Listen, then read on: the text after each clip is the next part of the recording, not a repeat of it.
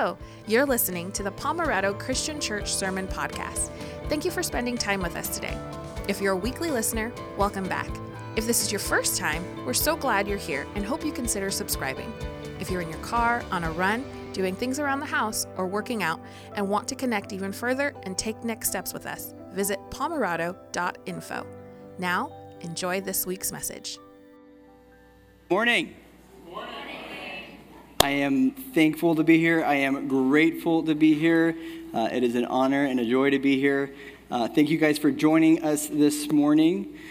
So about 10 years, maybe a little shy of 10 years ago, I noticed my vision started getting worse. I noticed my eyes were feeling really itchy. Things were starting to get a little blurry, especially from things off in a distance. And so for the very first time in my life, I went to an optometrist to go get my eyes checked out. And they did an exam. They said, yep, you're going to need some glasses. They got me a prescription. They put that big machine over my eyes, did the test, and they gave me a prescription for these glasses. And I remember I was getting excited when I got the glasses that I was going to put them on, because all these people had told me that as your eyes degrade, as they kind of lose the quality of vision, that you'll put those glasses on and then you'll see like clearly again, and you'll remember how clear the world can look with a good vision. And I was excited to put these glasses on. I put the glasses on, and oh my goodness, the world looked so distorted to me. It was things that were really far off seemed really close. The things that were close seemed far off. Objects were bent and crooked in weird ways. I felt like my life had become a Dr. Seuss book. In part, I think maybe Dr. Seuss, when he was drawing some of this stuff, I don't even know if he drew his own stuff, but as he did that, it was just because he had the glasses on and everything just became crooked as he wrote things out. And they told me, they said, hey, your eyes just need to adjust, right? You just need to give it some time, give it a few days. I had those glasses on for weeks, and it never got better. And I actually felt like half the time I felt like I was drunk, walking around, stumbling. Everything seemed blurry, right? I had to hold on to things because everything was distorted. I felt like my whole balance was off. It felt crazy. And after a couple weeks, I thought, this isn't working. And so I went back to the doctors, and I went back to the optometrist, and I said, hey, can you guys check this out? Something's not right here. And they did the test again, and they said, oh, yeah, we had the wrong prescription. So they gave me a new prescription. I put the same glasses on, a new pair of glasses on, or new lens on. A week goes by, same exact thing. I go back. And they say, oh, man, we got the wrong prescription again. Third time's the charm. A week goes by, nothing. Right? It's crazy. I can't even have the glasses on. My life is too hard trying to look at life through the wrong lens, right? And so I go back this third time saying something's not right. And so they say, we're going to send you to a cornea specialist. And I was like, please do, right? And so they send me there, and then the doctor was like, your eyes look a little weird. I'm like, thank you. And they said they're little, and so then they did some tests, and they said, oh, you have this weird eye disease called keratoconus, which makes it actually very hard for us to give you prescription glasses. Like there's a certain type you have, and they were just like, I don't even know if it's worth you getting it at this age because your eyes are just degrading, and so sorry, right? It's hard to do, right? Well, to make a long story short, right? Those prescriptions were not working for me. And I kept getting the wrong lens, the wrong glasses, and all it did is it made life look more distorted. And I think there was a little life lesson in there. When we have the wrong prescription, when we start seeing life through the wrong lens, it affects everything we see, and it then affects everything that we do. It disorientates us. It disorientates our world view. Well, we're finishing up, we're wrapping up this series, the summer series we've been in the book of Philippians, and some of the last words that Paul writes to the Philippian church is he praises them. He celebrates them because they were investing in a way that demonstrated that they had the right lens for life. that they had the right perspective of what mattered and what didn't. Well, let's jump into a word of prayer. I never like to get into a sermon without going before God. If you guys would just join me in a prayer, and then we're going to jump right into the text right after. Heavenly Father, God, thank you for today, Lord. Thank you for this opportunity that you have given each one of us to be here in community. And God, I thank you for each one of us, for the eager hearts, those who are curious, Lord, to learn, to grow, to change our perspective, to adapt it and mold it to the one that you want for us. And Father, I ask that you speak to each one of our hearts, not my words, Lord, but that you speak to each one of our hearts in the way that you have planned. And Father, I ask that you would not let a word come out of my mouth that is not from you, that does not honor you this morning, Lord. Change any agenda I have that is not yours this morning. Lord, let the words of my mouth and the meditations of our heart, Lord, be holy and pleasing to you, our rock and redeemer. God, we pray these things in your Son's name. Amen.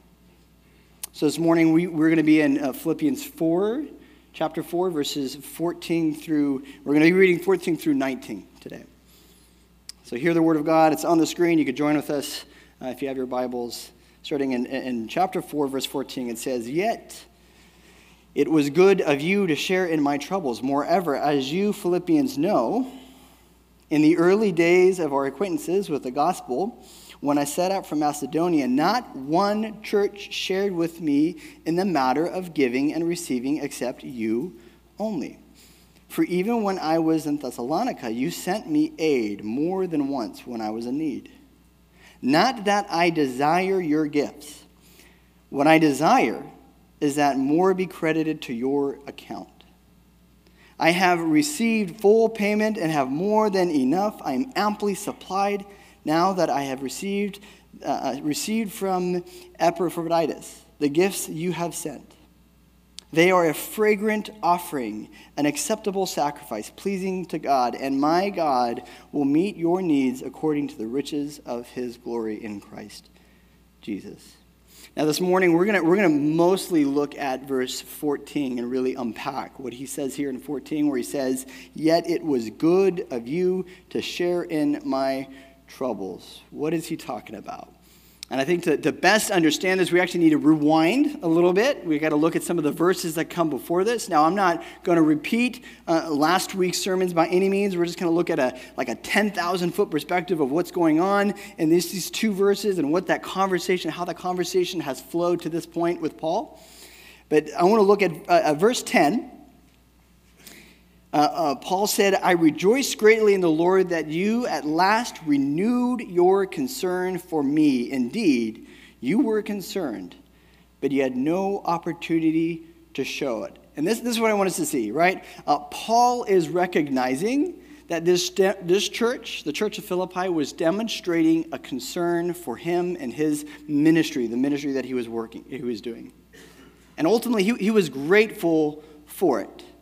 Then he goes on in verse 11, he says, "Now I'm not saying this because I'm in need, for I have learned to be content whatever the circumstances." So he's saying, I'm not grateful because I need something from you. Right? Why is he grateful? It wasn't because that there was some need that this church was fulfilling, right? Paul wasn't saying, "Hey, I'm happy because I'm getting something, I'm getting money from you." And then he goes on and gives that humble brag, a very famous humble brag where he says, "Well, because I have learned to be content."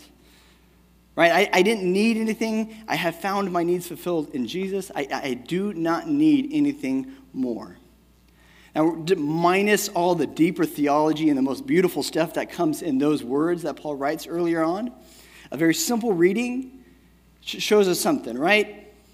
That Paul, who was this church planter, he was this global missionary. He traveled around the world, starting churches, evangelizing, right, spreading the gospel, right? There were real monetary, financial needs that came with that.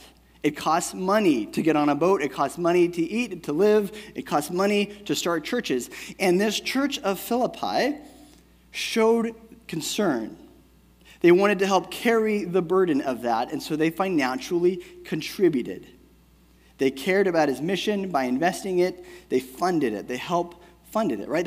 That's what Paul is talking about here. So Paul's response is, I'm delighted, but not because I'm benefiting. I don't need your money, right? Yet, I'm happy you gave.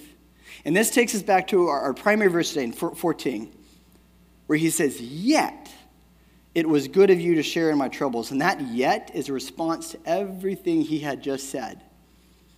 Right? When he's talking about, even though I'm content, even though I don't really need your money, it was good. Yet it was good that you wanted to share in the burden. You wanted to help share the burden, and for that, I'm grateful. Now, Jesus and Paul, they talk a lot about money over the course of the New Testament. And one thing it's very important to understand as we read what they say, it's important to understand, right? They don't want your money. Right? Sometimes as we might get ideas, creative ideas, that when we hear Jesus and Paul or the church talking about money, we just think it's some kind of a scheme to get money. But really, a fraction of research and thought into it will show us otherwise, right? Jesus talked a lot about money. It's absolutely true. He talked more about money than he talked about heaven and hell or even sex. But he never asked for it. He never asked for it. In fact, some of the clearest commands that he has about what to do with your money is one, right? He tells somebody to go give it to the poor. And in another place, he tells them to pay taxes. Right? And ironically, right, Jesus wasn't necessarily pro-Roman government back in the day. And he also had said about the poor, he said the poor is going to always be with you. You'll never solve that problem.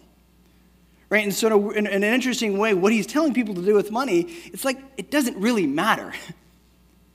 Right? It's not the impact of your money that is what he's going after. He didn't want your money. He never asked for money himself, right? And Paul, in the very same way, right? Paul doesn't ask for money.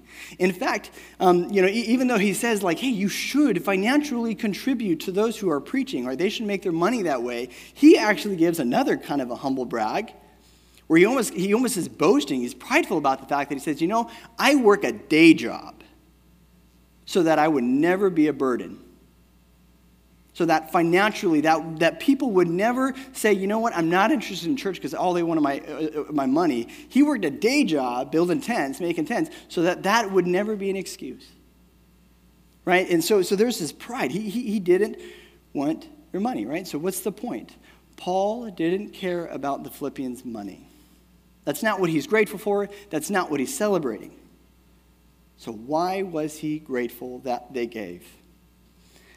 Looking at verse 17, Paul said, not that I desire your gifts. What I desire is that more be credited to your account.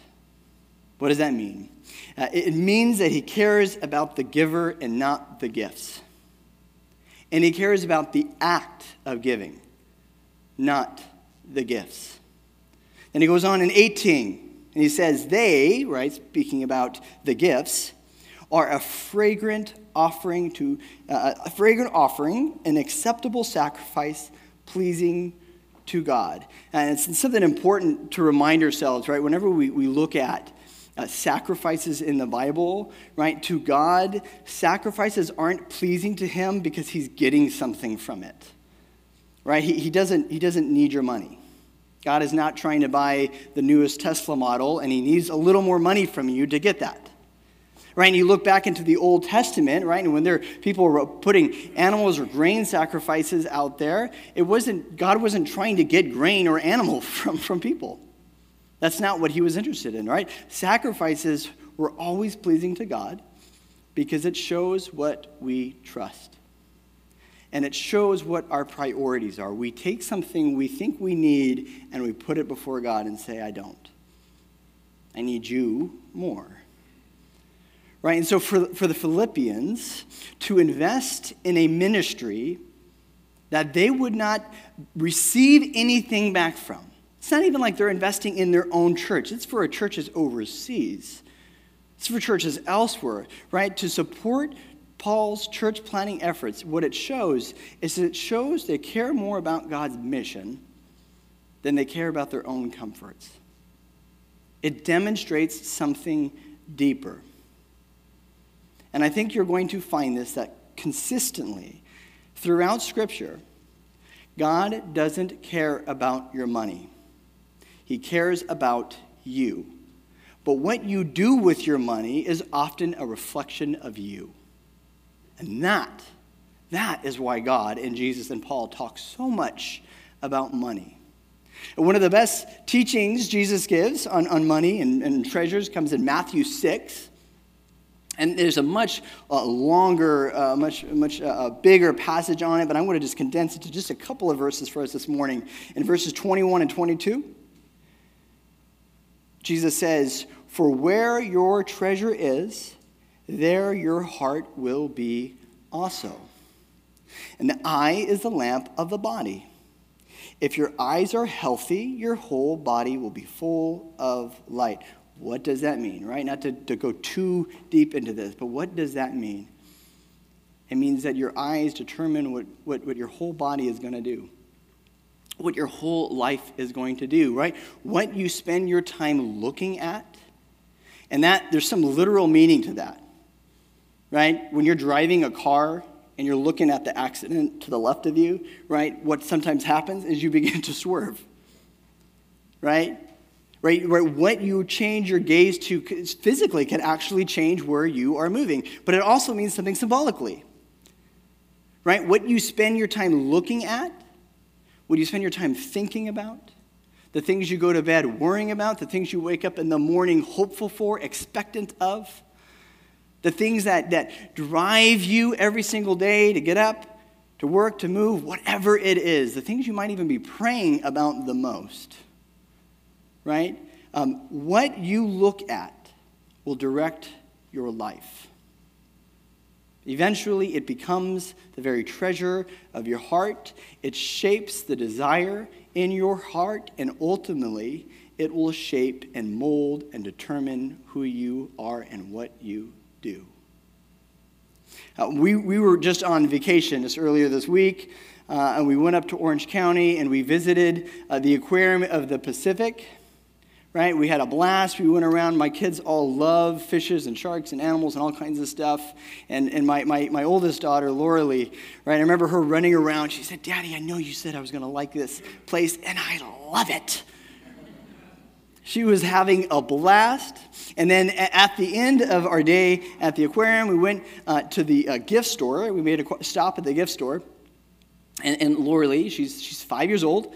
She found this little stuffed animal. It was this little stingray, and she had become infatuated with it. She just completely fell in love with it. She was holding on to it. She was snuggling it, right? She just loved it. And then she comes and asks me in her kind, sweet little voice and says, "Can I take it home?" And me, being the gracious, loving, kind father I am, said, "No! We have too many stuffed animals that you don't play with. We don't need another one, right? You can't just see something and then get it. That's not how life works, right? We don't need another stuffed animal." So what do you think happens? Right? She wants it more. All of a sudden, it's like, "You're trying to take this away from me. This is what I want more." And she starts breaking down in tears. She's so sad. And so then I say, I'm going to start teaching one of those great dad lessons. Right? Stop worrying about the stuffed animal. Start enjoying the trip. Look at where we are. We're having fun. Remember, you just had so much fun walking around seeing sharks and dolphins and whatever else is there, right? Enjoy this aquarium. Enjoy this experience. And we're going to go back to the hotel, and we're going to go swim in the pool. It's going to be a blast, right? Stop focusing and fretting over a stuffed animal that you're not going to care about tomorrow. Right? I said all this, typical dad, boring lesson stuff, right? Trying to be a wise guy. She wouldn't let go. She would hold on to it more and more and more. And then I realized that the problem is that her gaze is now on this stuffed animal and nothing else matters. It's all she was thinking about, and she couldn't think beyond what was right in front of her two eyes. She couldn't look beyond that. So then I said, "All right, that's it. Let's go. We're We're going. We're walking out. We're going to go right to the car. And she bursts out into tears. She's crying the whole way to the car. She's talking about how this poor stingray has got to go back into the bin of other stingrays and it's going to be forgotten and no one will ever get it. Crying her sweet little heart out back to the car. She gets in the car and within 2 minutes she falls asleep. And then we get to the hotel and then I wake her up and I say, hey, Lorelei, do you want to go swim in the pool? And she's happy. Smiling, yes, let's go swim in the pool, let's go play. Never spoke about the stingray again. Side note, please don't bring up the stingray to my daughter. Now, she's only 5, and it's a story of a stuffed animal, but I realize I operate in a very, very similar way. I tend to focus on what is right in front of me. I fix my gaze on something, and all of a sudden my life, my thought process, everything starts evolving around that. And the more I look at it, the more I want it, the more I think about it, the more I begin to even obsess over it. And all of a sudden it's the only thing that matters. And that becomes then the treasure of my heart. And my life and my actions start evolving around that. The reason Jesus talks so much about money isn't because he wants your money. It is because he cares about your life. He cares about your heart being healthy. He wants you to have the right priorities, the right lens for life. And he doesn't want you wasting your life by fixing your eyes on the wrong things. Often, those people who are most reluctant to give, and I'm saying often care about their money the most. Because it shows what their treasure is. And sometimes it's because they don't have enough of it. And we think, well, this is what I need. And so we hold on to it tighter. And it becomes our hope, it becomes our love, it becomes our security blanket. This is what I need. And often, the people who are most generous, and I'm not talking about the amount, I'm talking about the heart of generosity. The people who are most generous with their money are those who care the least about it, because their real treasure is somewhere else. Right? And it makes me think of the story of the widow with Jesus at the temple, where he sees his widow, give her 2 cents. And everyone else was giving, out of their wealth. And Jesus says, now that woman just gave more than anyone else. Right? Because she gave out of her need. It was her way of saying, this is all I got, but it's yours. This is how much I trust you. And Jesus said, that is generosity. That is somebody who really trusts God. Money often is what often reveals what our eyes and our heart are most fixed on. And this is the very reason why Paul celebrates the Philippians. Their money showed where their heart was. Money can be an incredibly easy distraction for our eyes and our heart because we get so fixed on it. But it's also not the only thing our eyes and our heart can get fixed on. What are you fixing your eyes on right now? What is your treasure right now? Where is your gaze? Where is your focus? In 2 Corinthians, Paul offers us some wisdom on this. Let's take a look in verse 4:18. This is what Paul writes. He says, so we fix our eyes not on what is seen, but on what is unseen. Since what is seen is temporary, but what is unseen is eternal. Paul's wisdom is pretty straightforward, right? Don't fix your eyes on things that are temporary, things that don't matter, things that 100 years from now you're not going to care about. Right? Invest, prioritize, focus, treasure things that have eternal impact. Those are the things that matter most. Make sure your priorities are properly aligned. I would argue that when you stop and consider our faith, the promises of Jesus, heaven and hell, the teachings of God, the teachings of Jesus, all of the things within Scripture, when you stop and consider the grandness of all of that, everything that Jesus said and everything that the Bible promises for us, it seems kind of crazy and ridiculous and even childlike to let our eyes get fixed on anything that isn't Jesus or something that Jesus cared about. When you consider the promises of eternity and you consider the promises of God, it seems crazy that we let ourselves get fixated on anything else other than what Jesus loved and Jesus cared about. Do you ever look back about the things that you fixed your eyes on 10 years ago or 20 years ago? Have you ever had ambitions or pursuits that later you thought were a complete waste of time and life? When you go and you think back, you're like, man, why did I spend so much time thinking about that or worrying about that or trying to do that? I've always enjoyed playing video games. I grew up playing games. I still like to play games as often as I can. Right? I have fun. That's something I do. I remember it was in middle school, maybe a little before middle school. There was this one game I got really into, had a lot of fun on it. And in this game, there was this certain enemy that, for whatever reason, I got so fixated that I wanted to kill this bad enemy, kill this monster in this game. And the funny thing is that you didn't have to beat the monster. You didn't have to fight it. You didn't have to do it.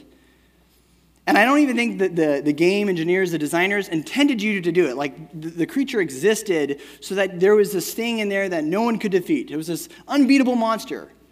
But some people figured out a crazy way of doing it. And all of a sudden, that became the thing I had to do. Tell me I can't do something, and now I have to do it, right? Like, I'm determined to do it. And I remember spending hours and hours and hours doing all the stuff I needed to go into this crazy hard fight. And I remember it felt like work. It's like you had to go and beat all these monsters repetitively to gain all this experience, to level up to the highest level you could. You had to do all these crazy little side quests that were really pretty boring and uninteresting in order to get the best items and the best gear, in order to get as strong as you possibly can for this fight. It was exhausting. And I'm going to be honest, I didn't, like, it wasn't like I was having fun. It's one thing is you're having fun in it. Like, I wasn't having fun. It was a chore. And I was doing it. It was so boring. Right? And it was like one summer, I spent a couple weeks working on this just to go fight this bad guy that wasn't even necessary in the game, right? And I remember the time where I sat down and I did this fight. And in the end, it was this tough battle, right? I had to do all the right moves and do all the right things at the right time, right? And it was a fight of legends for me. I'm like, wow, that was amazing. And then I remember I did it. The big bad guy that I was so fixed on killing flashed red and then disappeared. Yes! I did it. And then I remember the moment in which it stopped and the game went back to the menu, and I was like, that was it. Nothing happened.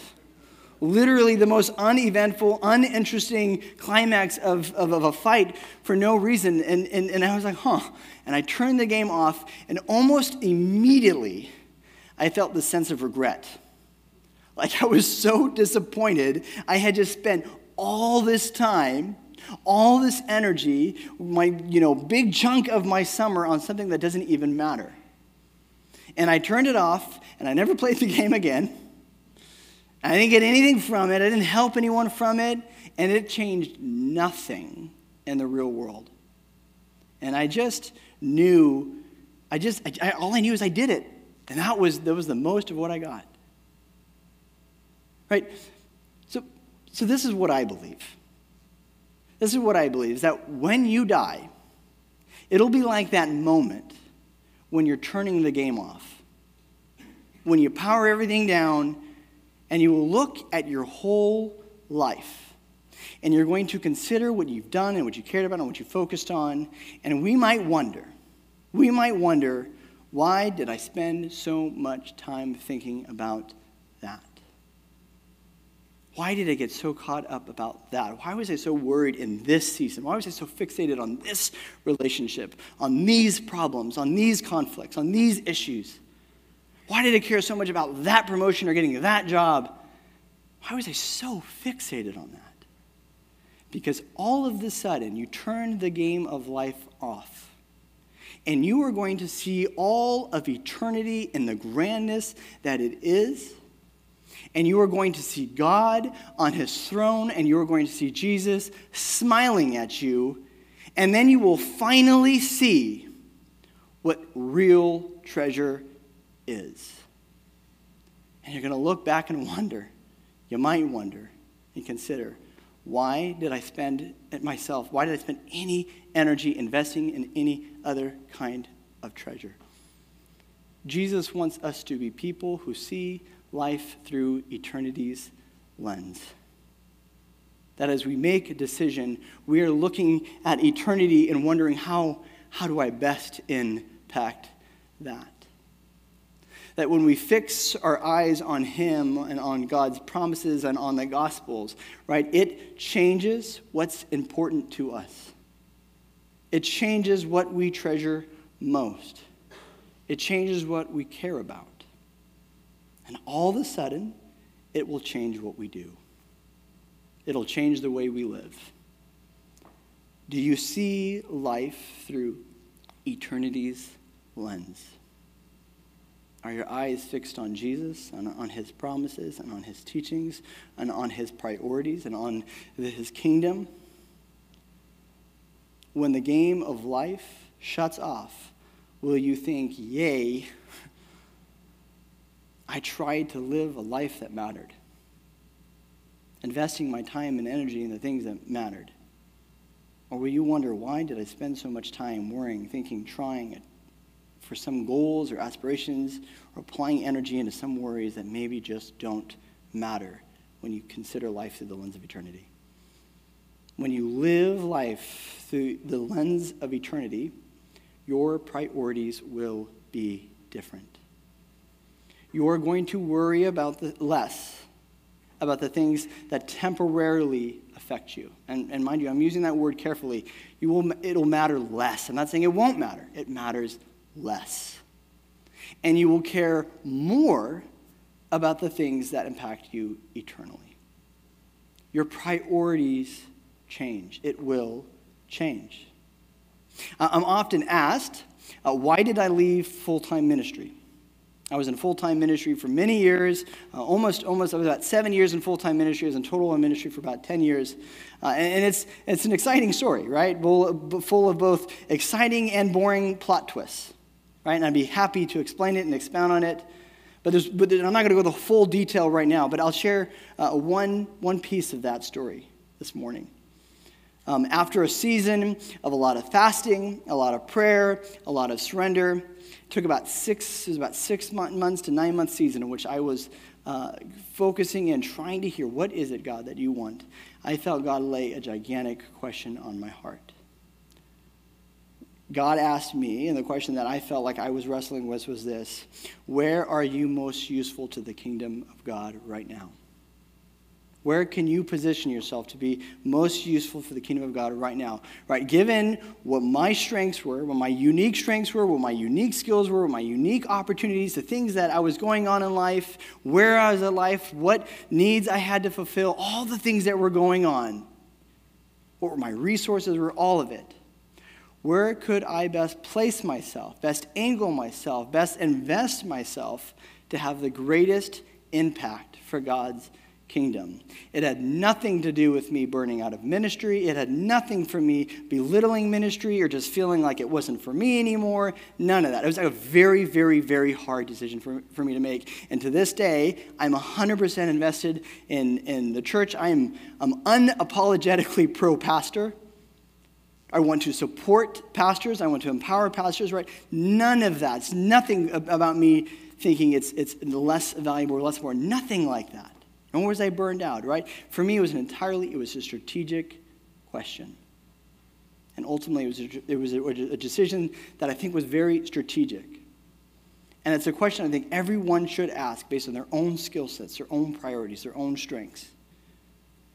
It's a question we should ask when we live our life through the lens of eternity. Where are you personally, given who you are, given your capacities, given your strengths, given your assets, everything you have, all that God has entrusted to you, where are you most useful for God's kingdom? Where should you invest your time, resources, and gifts? That question is going to become more prominent to you, more important to you, and it's going to become a bigger focus for you the more you live your life through the lens of eternity. And it will become more irrelevant to you the more you fix your eyes on the things that are temporary. That question is going to matter a lot less to you when really your eyes are just fixed on your life here and now. Ask yourself that question in your relationships with people, with your skills and with your resources, with your money and your assets, with your time and your energy. God, how can I best steward these opportunities right now? What can I do? How can I best serve you with these opportunities right now? Where can I position myself to be most useful in your kingdom? The more you fix your eyes on God, the more that question is going to matter to you. In Mere Christianity, C.S. Lewis addresses this very issue. And this is what he I love C.S. Lewis. You guys have a fun fact about me.